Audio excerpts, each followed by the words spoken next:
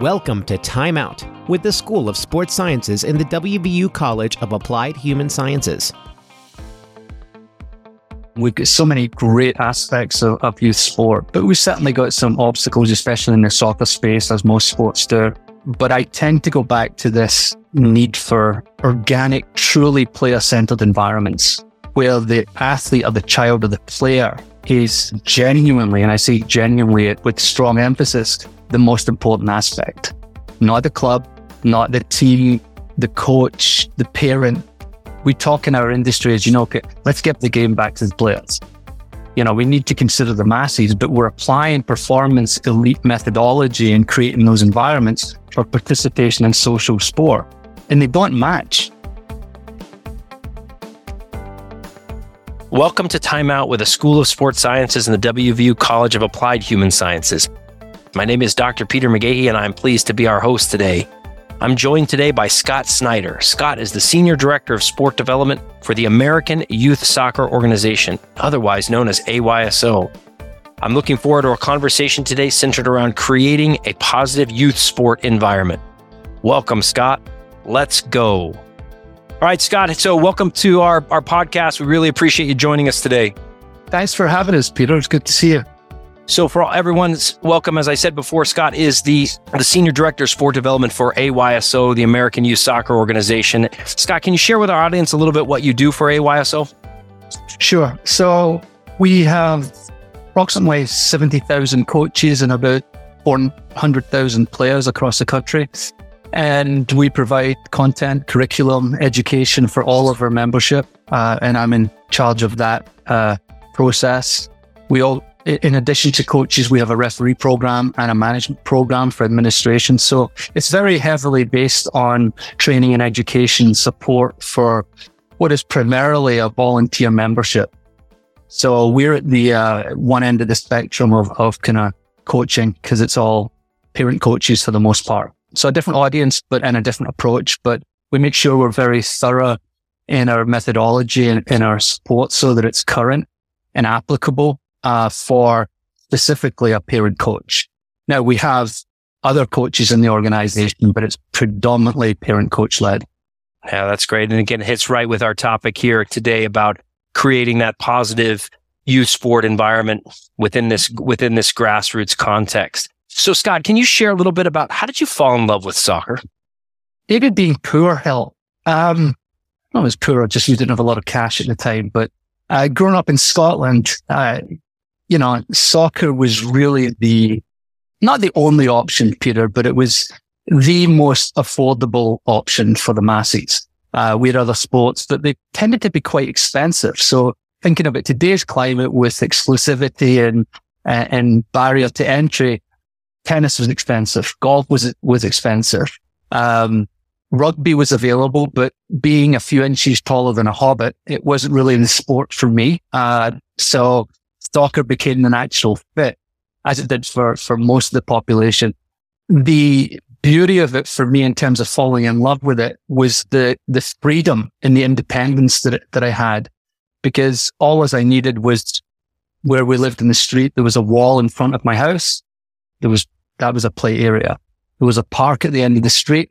That became a more formal play area.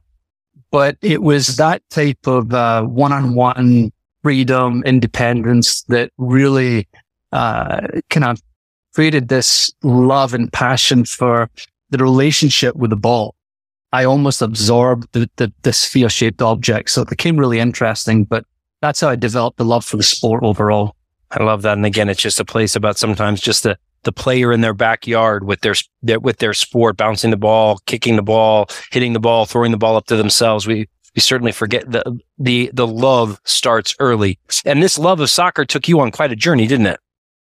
It did. Yeah. I mean, I was very blessed to have a kind of long career, both in the UK, and the US, all founded on that kind of relationship with the ball and the love for independence and freedom and creativity, which sometimes as a young professional, that's not quite what they're looking for. And that changed my perspective a little bit, but certainly was very fortunate in the career that I was given by playing.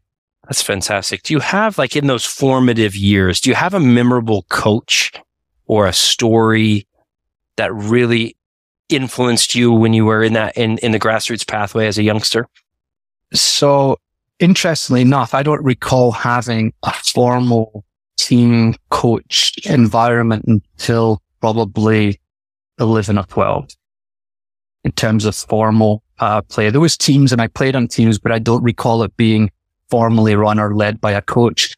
The memories that I have in those days really involve that street play and playing in the pickup games at the local park, which really became a life of its own. We had kids from all over, every neighborhood in the town, and it would end up being this very, very organic, player-centered, player-led.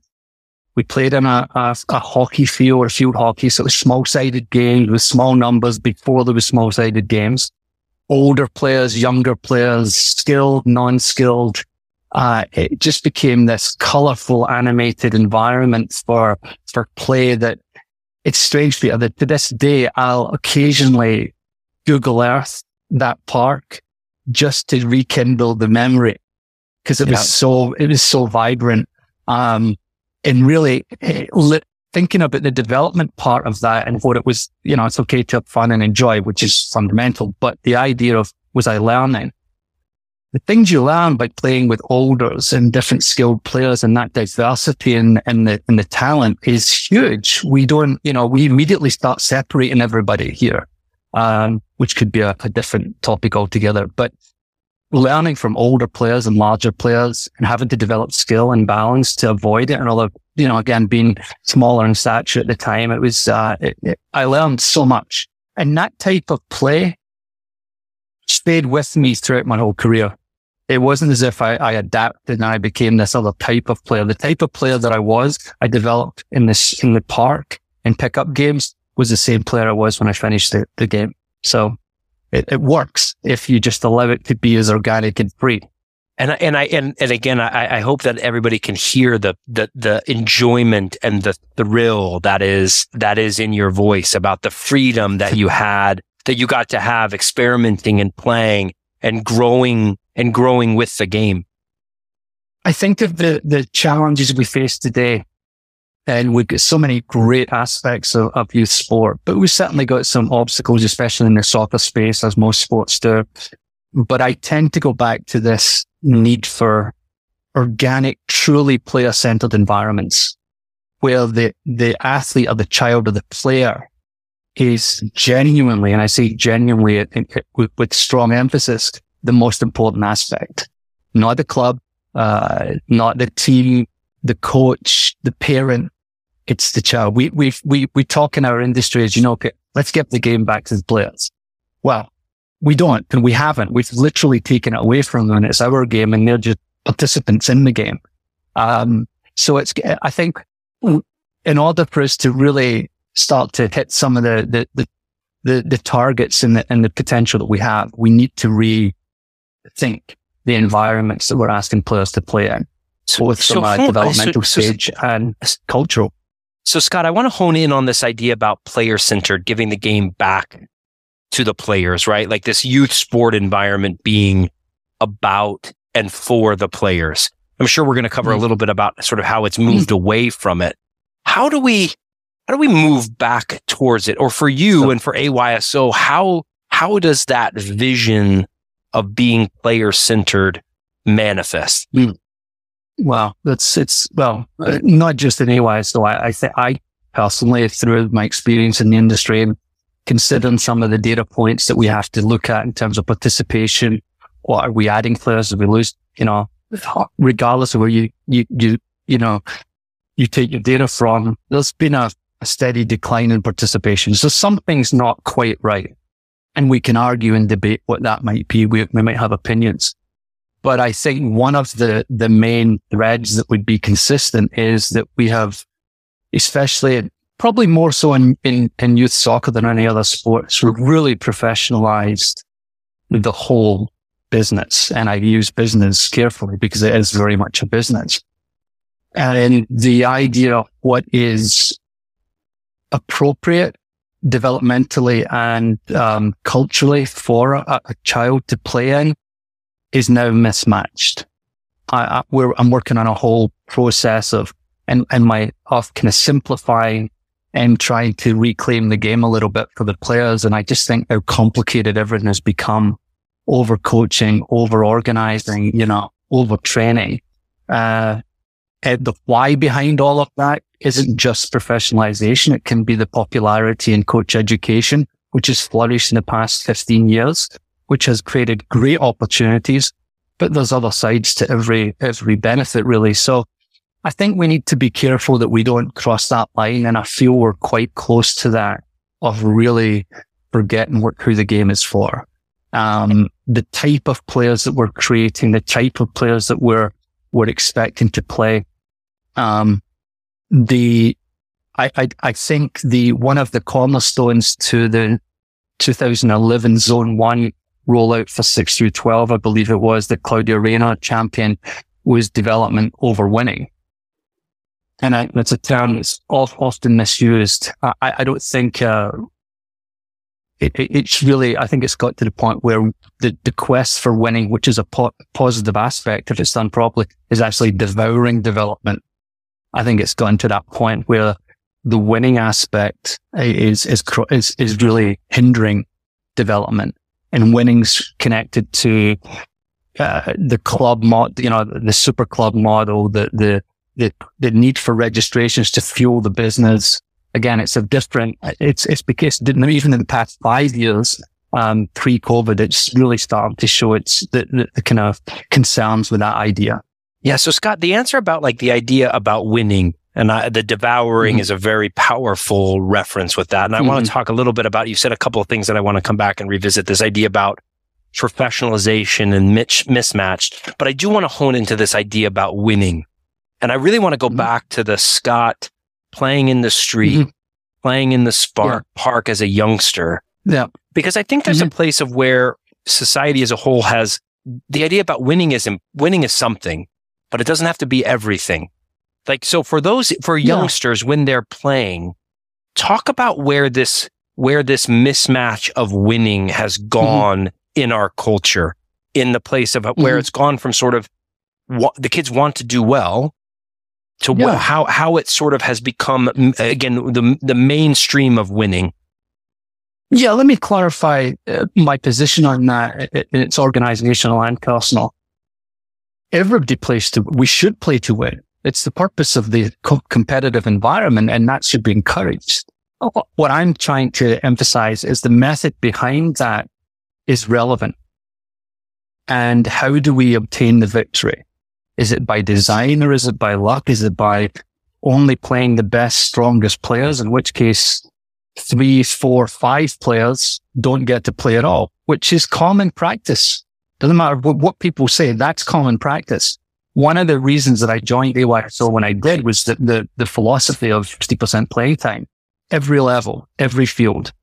Even our club program, which is going very, very well, AYSO United, who are a complete US club, they compete in they're in the Elite 64 for USY, 50% playing time for every player in the club.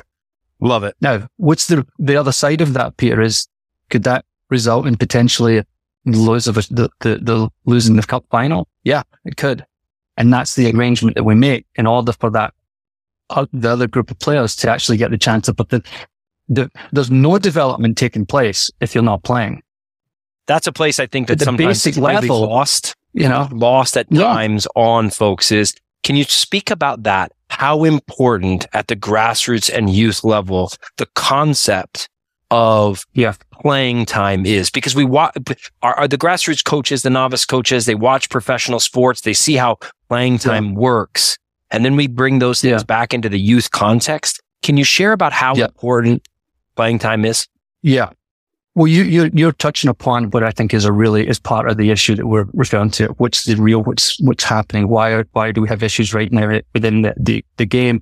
And we talked about professionalization, but the mismatch of expectations and environments to younger levels based on whether they've seen it at the pros or a club level is part of the issue, because it's not conducive to a healthy environment.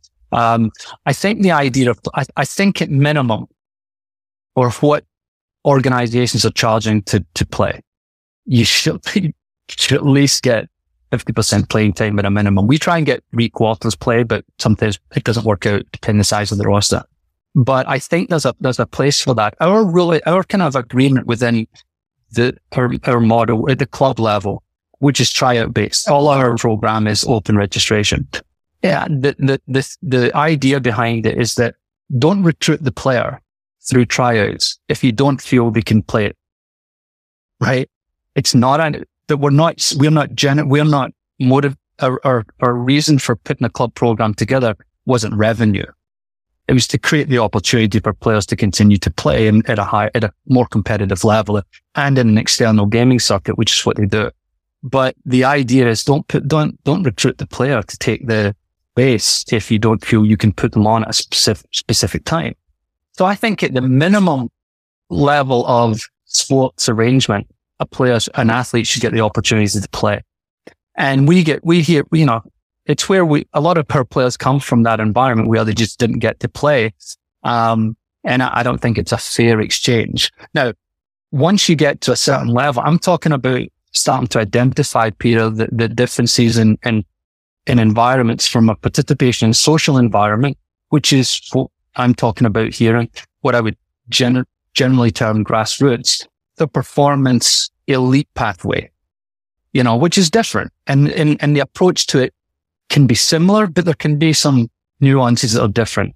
I live within the participation in social model, which in its own way here has been looked down upon. I carefully didn't say the word rec, which has become a negative connotation. I think what we need now is rec. Coming out of COVID, the benefits I think were highlighted for just participation in social play. And the strengths of that arguably would outweigh the numbers related to an elite part of the pyramid. We need to consider the masses, but we're applying performance elite methodology and creating those environments for participation in social sport. And they don't match. There's a reason we've got burnout, losing participation numbers, overuse injuries, is because we're applying a philosophy and methodology to an environment that is much more organic and needs less. Less is more.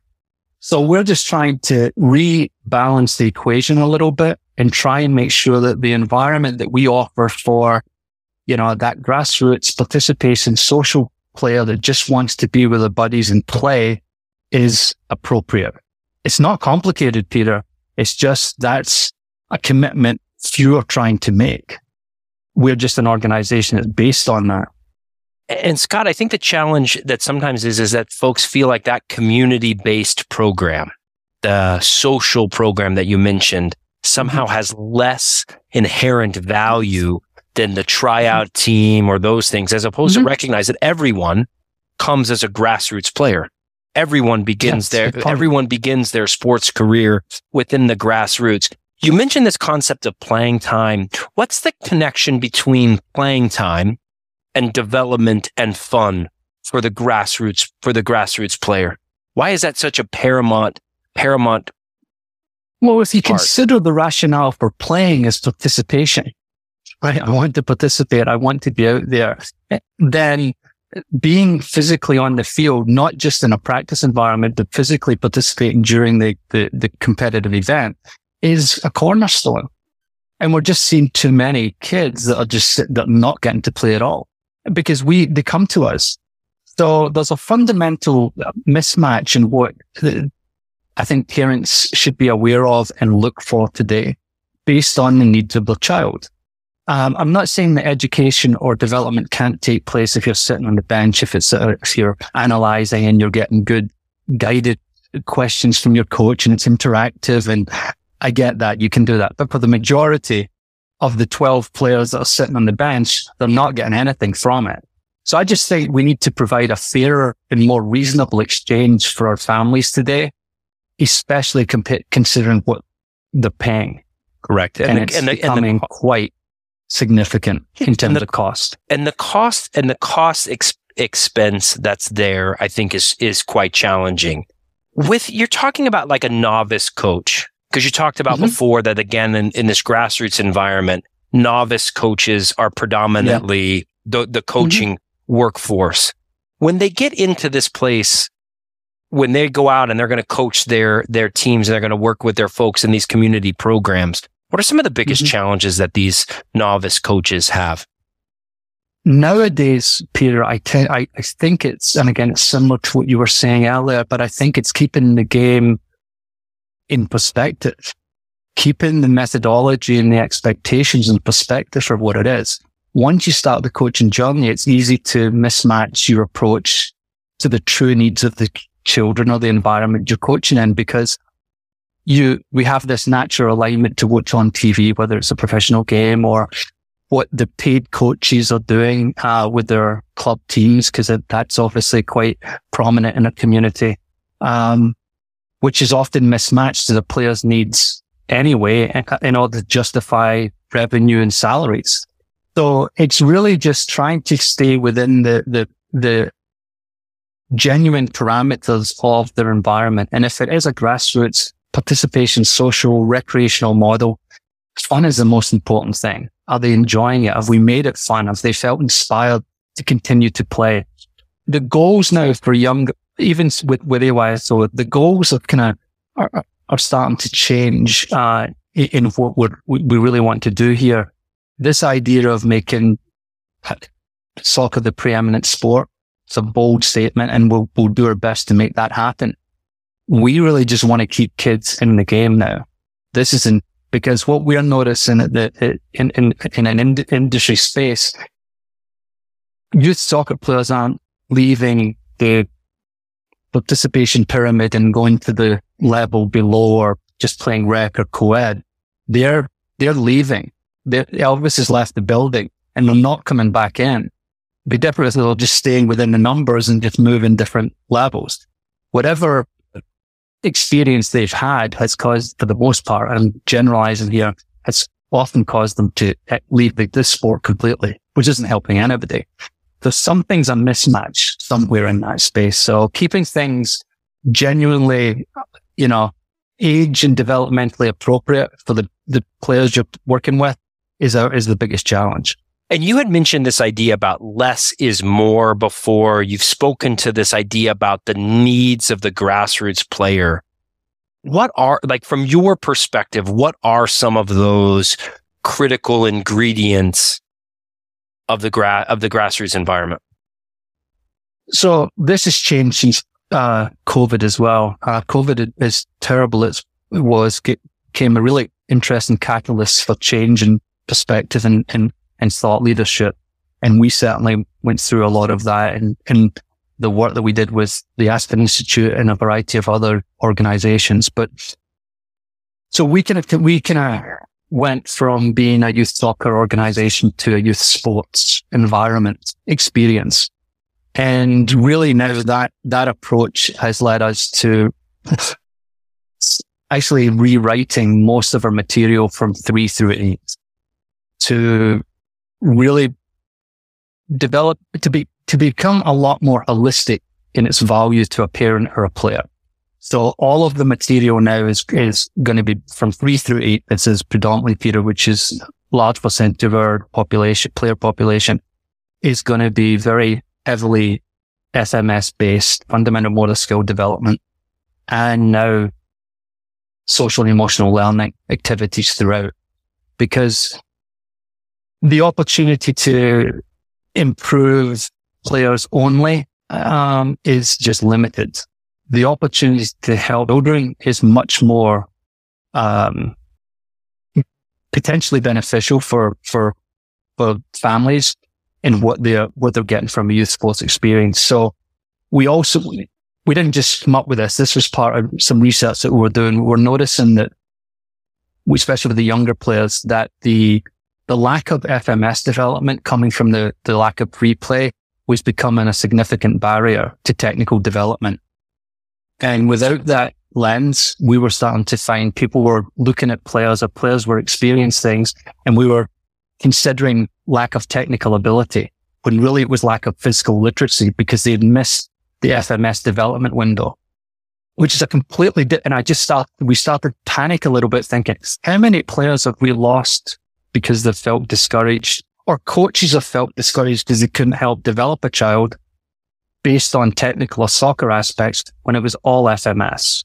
Scott, when you say FMS, just so that I can hear and the listeners can hear the idea, fundamental movement skills, motor skills, fundamental motor skills. Okay, I appreciate that clarification. Balancing, running, walk, all of the things, Peter, that we all develop naturally for the most part through outdoor free play. And again, I'm generalizing here. Isn't as prevalent today as it was 20 years ago. Lack of physical education in schools. There's so many different aspects that's contributed to this. And it's not the end all and be all to fixing the game. But in terms of what we feel we've got an obligation to introduce or make sure there's awareness to, it's one of the two major components, the other being social and emotional learning. And the simple example is there's a hierarchy to FMS development. That's why we get you've got to walk before you can run. I appreciate that. Yeah. You need to be able to balance on one leg before you can strike a soccer ball. Correct. If you don't have the core strength to do those things, Peter, or you're off balance, what is that going to look like technically as you progress? And the research that we did in this, there's a relatively small window to develop this. And if you miss it, it's very hard to regain it later in life. And I'm a perfect example of that. Growing up in Scotland, ball at my feet, great eye-foot coordination. Did nothing with my hands in terms of sporting, tennis, golf, basketball, hockey, none of that. Everything was eye-foot. I have zero eye-hand coordination. And I can't throw. So thank the Lord I had two daughters and they didn't play baseball, but I'm this guy. I can't throw.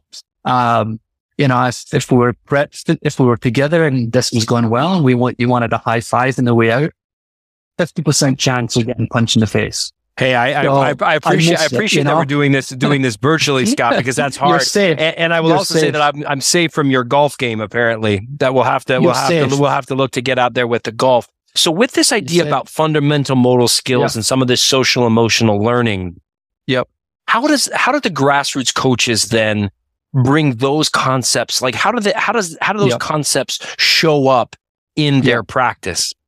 So, it takes a commitment.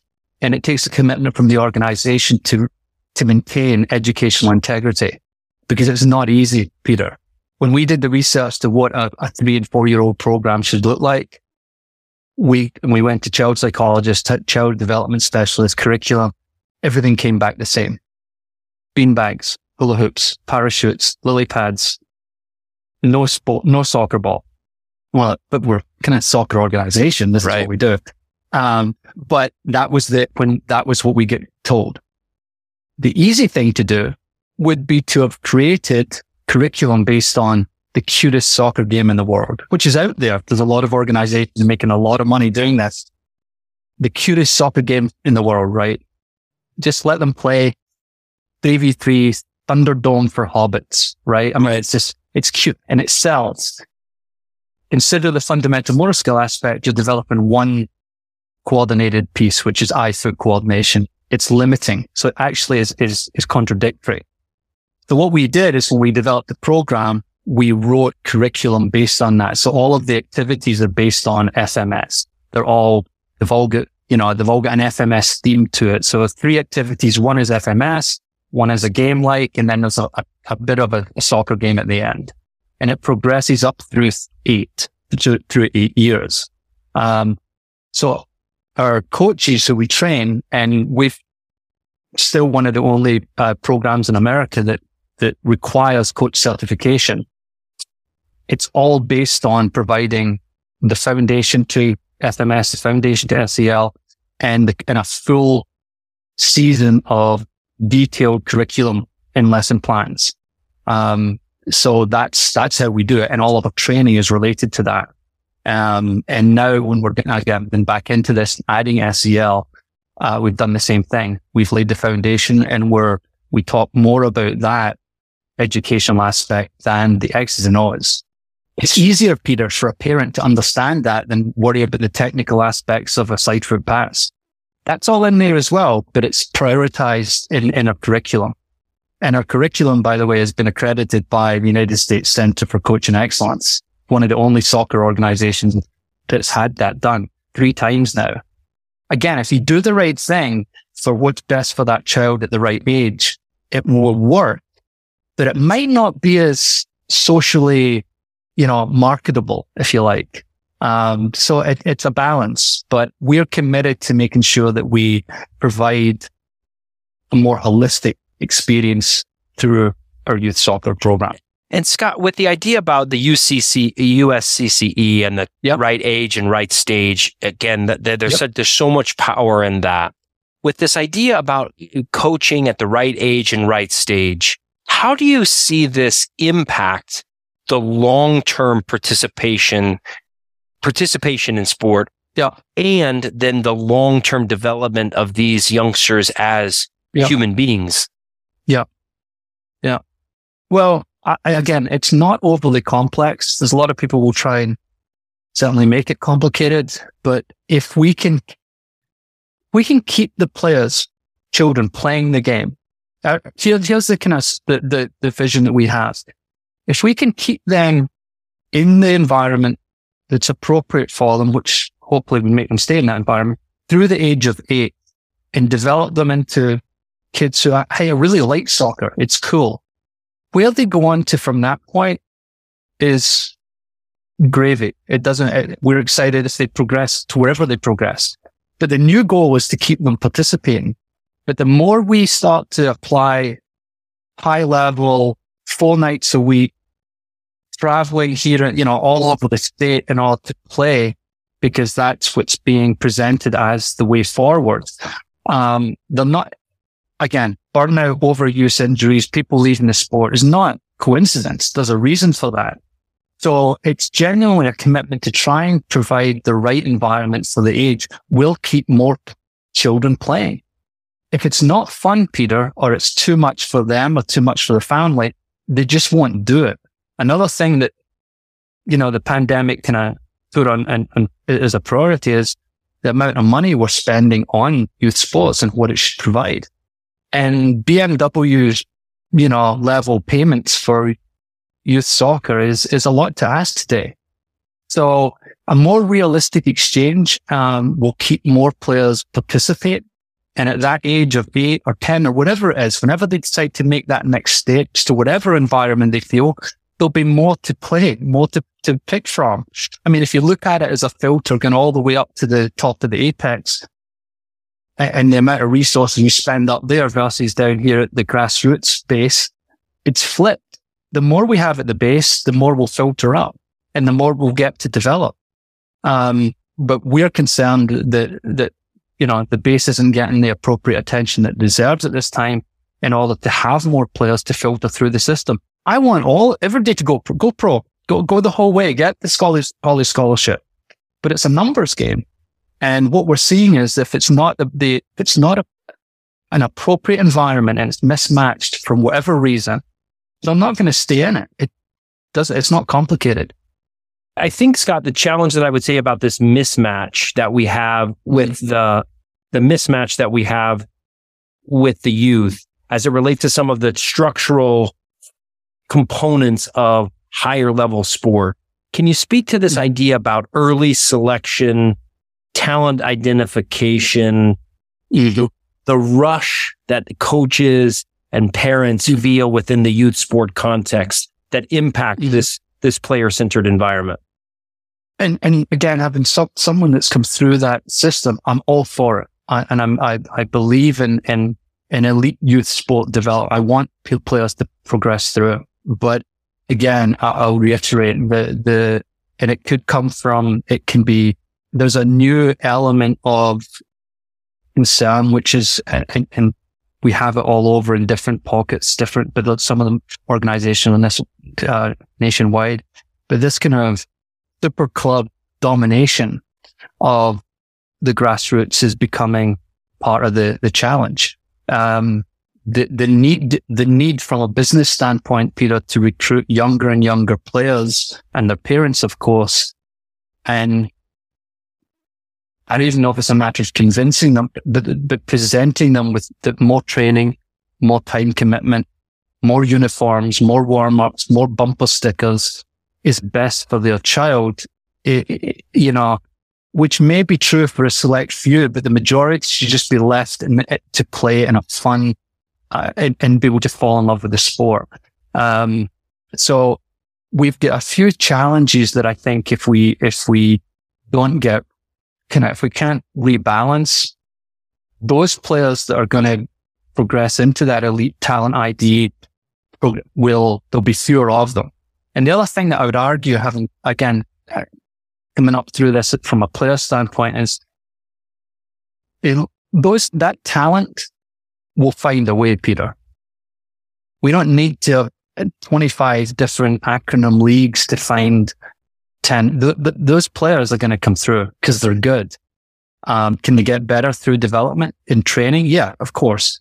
But more than likely, they're naturally talented and will find a way. I think the upper part of the kind of competitive play apex, we can't deny that there's a lot of revenue related to it. There's a lot of revenue. So I would just like it to have a little bit more of a conscious and separation, and certainly do what's needed at the higher levels to progress the players. But be careful when we come into the kind of lower age groups and what we apply. And again, Peter, please forgive me.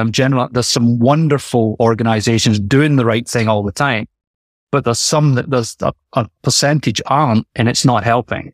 And my role now is really to try and help increase the player population at the grassroots level, whether it's with AYSO or SAY or USSSA or, whoever it might be. And Scott, when they misapply these adult, like the concepts of early talent identification, rushing the kids to tryouts, making superstar teams, what's the impact with that for the grassroots player? Too much too soon, too much time commitment, too much money. We saw advertised recently here, Peter, in California, tryouts for U6 Elite Academy, tryout base U6 Elite Academy by a club that will go nameless. So what's going to happen? Some parents will pay the money to participate and be selected. But the percentage of people will be turned away by it. The players will be training too much. The demand will be too much. The fees will be, significant to families. And we'll get the players today, Peter, maybe for a short time, and we'll lose them tomorrow. That's the kind of the nuts and bolts of it. So, again, if anybody in our industry, anywhere in the world could tell me that a 6U player is going to make it to the pros and should be put into a higher level of training, then I'd love to sit and chat with them. I would love to be that kind of a fortune teller and magician myself, my friend. Absolutely. Yeah. So the idea about as many as possible, as long as possible, in the best environment possible. So for you, this idea, and again, with AYSO, some of the programs and some of the elements of the organization that you are rewriting. Again, I've seen some of those things, and they're really, really powerful because they're centered on, they're bringing this back to be a player-centered environment.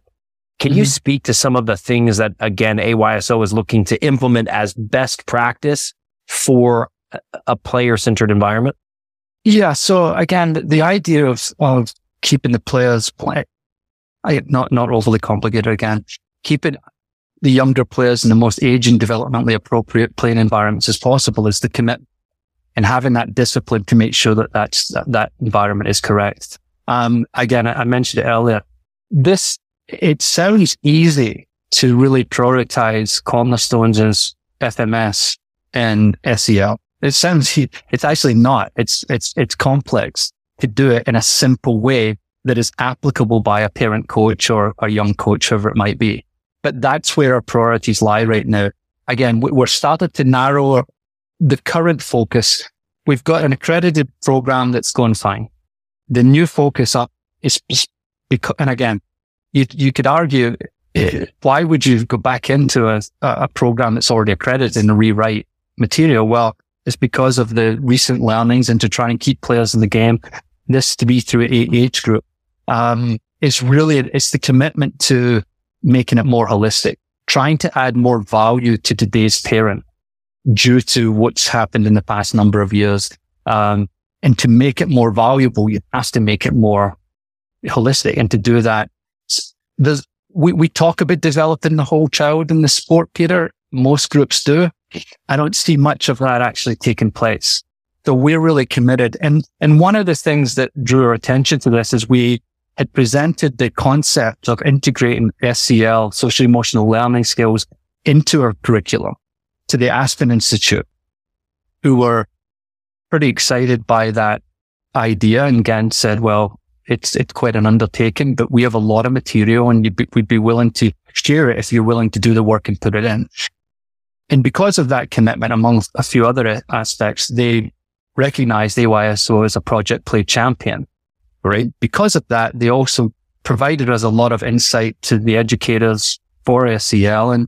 And we took a lot of that material, modified it, did more research, and then integrated it in a way that's user-friendly, simple for that age group and for our parent coaches. So we've laid it out on a really simple template for people to integrate. And again, it's very, very easy to do once you have a little bit of the foundation, which we've provided. Scott, this is fantastic. I'm sure you've piqued my interest with SEL. I'm sure you've piqued our audience interest. Can you summarize what is social emotional learning? What does that look like? So we're looking at cognitive lessons, social and interpersonal, right? And really, in simple terms, Peter, we're starting to integrate and recognize life skills throughout the practice. And they're there. But we just, as coaches, we don't naturally focus on them.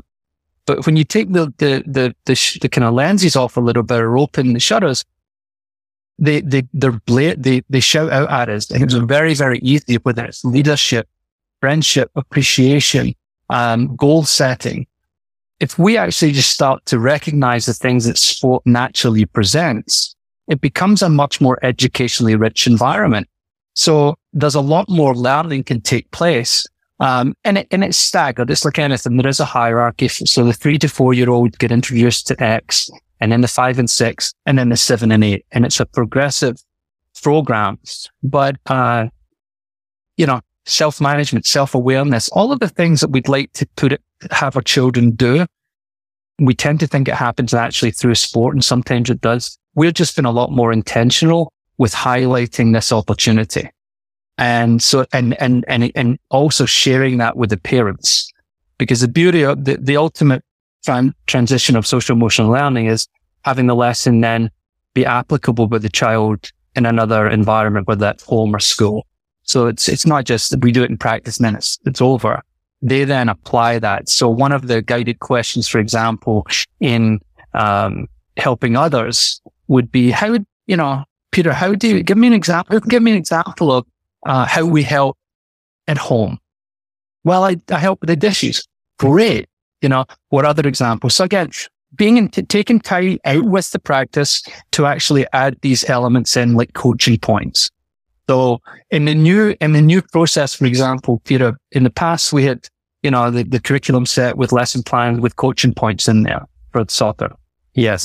Those coaching points have been replaced by guided questions and development for SEL. That's the difference in the commitment of what we're trying to do now. So soccer's still there. It's the golden thread throughout of it. We're just using soccer to be a lot more impactful in its reach. And moving beyond the X's and O's and focusing on the human beings that are in front of you, because their sports careers, Scott, are going to last whatever they last. Again, I use the analogy, the sun is going to shine on their sports career for however long it shines, but they're going to be human beings for a lifetime. Yeah. No, it's something that, again, every organization I speak with talks about the child and developing the person. But then when you say, okay, well, how are you actually, how are you doing that? There isn't much application. It's a nice theory, but I think if we actually had more applicable efforts, the environment that we create for the children to participate in would be much richer. And again, if I'm getting more from it, Peter, I'm happier. My mum's happier. So I'm staying with this because it's pretty cool. And that's what we're trying to do, is just add some different dimensions to it. Not random. These are elements that I feel very valuable. In particular, the SMS is equally as invaluable today. But the influx of technology and other aspects to social change is, we've got different things that we need to address nowadays. We're just trying to do that within our youth soccer space. And I admire very much about AYSO taking on such of these holistic and developmental places. Within the grassroots context, we would be remiss, and again, you've mentioned it a couple of times, parents. How do we as coaches and as organizations build this, and again, you've mentioned it several times, but build this partnership and collaboration with the parents and caregivers of our players? It's kind of natural for AYSO because we based our whole organization on parental involvement and volunteerism. Again, you may not plan a business on that today, but it's our wheelhouse.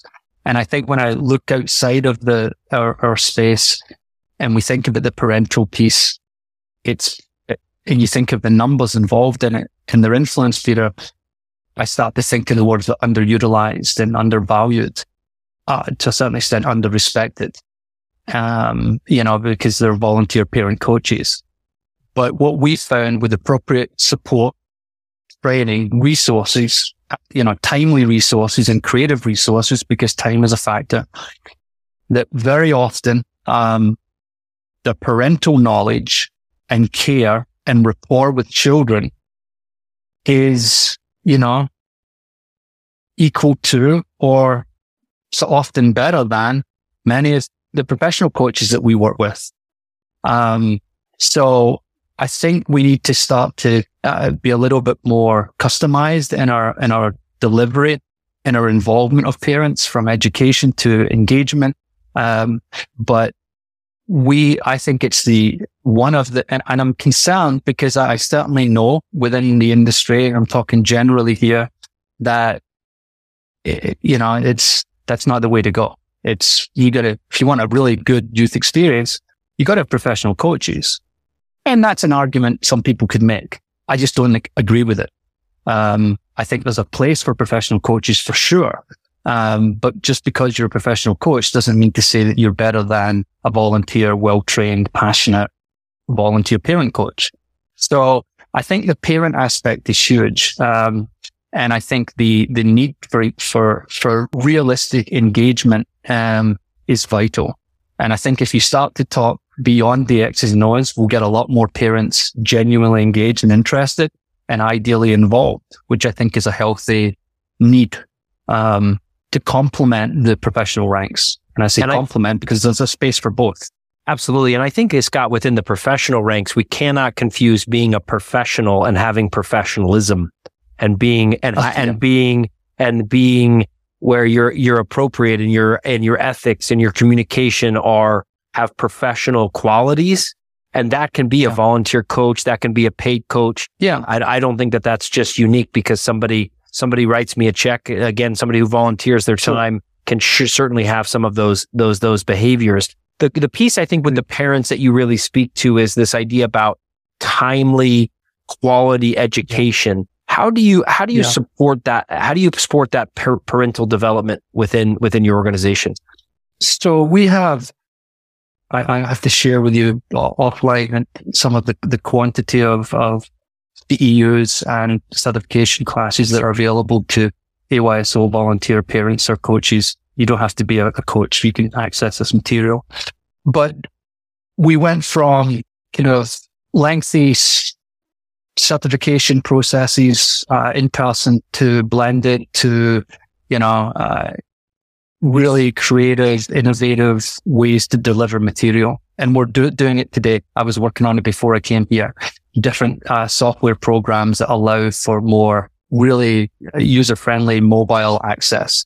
Not to compromise the educational quality to it, but just make it more convenient. Vignettes versus, 2-hour videos or 2-hour presentations. We've put a lot of commitment and energy into training and certification of our volunteers. And we've probably got, we'll run local workshops throughout the country now, Peter, from January through the summer. Each section that we have will have one of these, what they call them, expos. The library for the sections to pick from that we just created has got 140 different workshops they can choose from. Wow. And make up an agenda for themselves.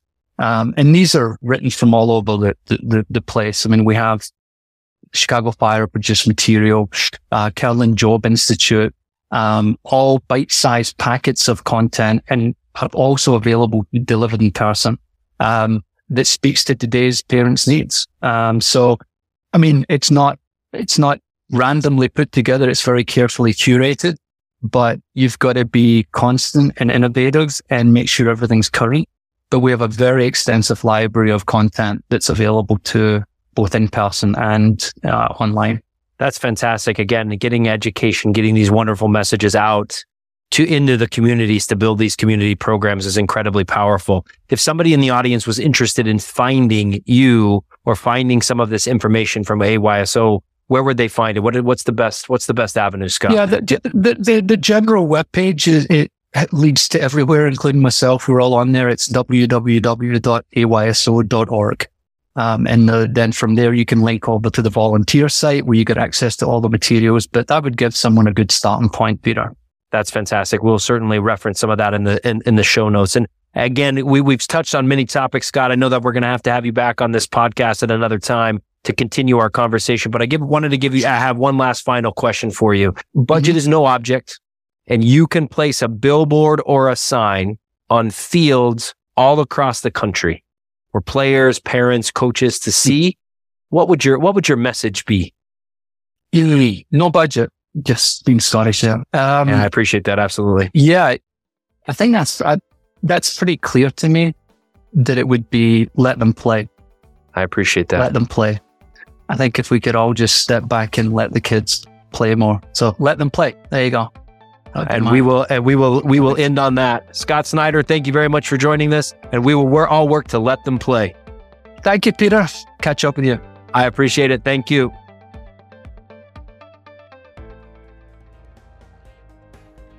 Thanks again for taking time out with the School of Sports Sciences in the WVU College of Applied Human Sciences. If you or someone you know is interested in being a guest on Time Out, be sure to reach out at cahstimeout@mail.wvu.edu. To keep up with future episodes, visit cahs.wvu.edu. Stay active and be well.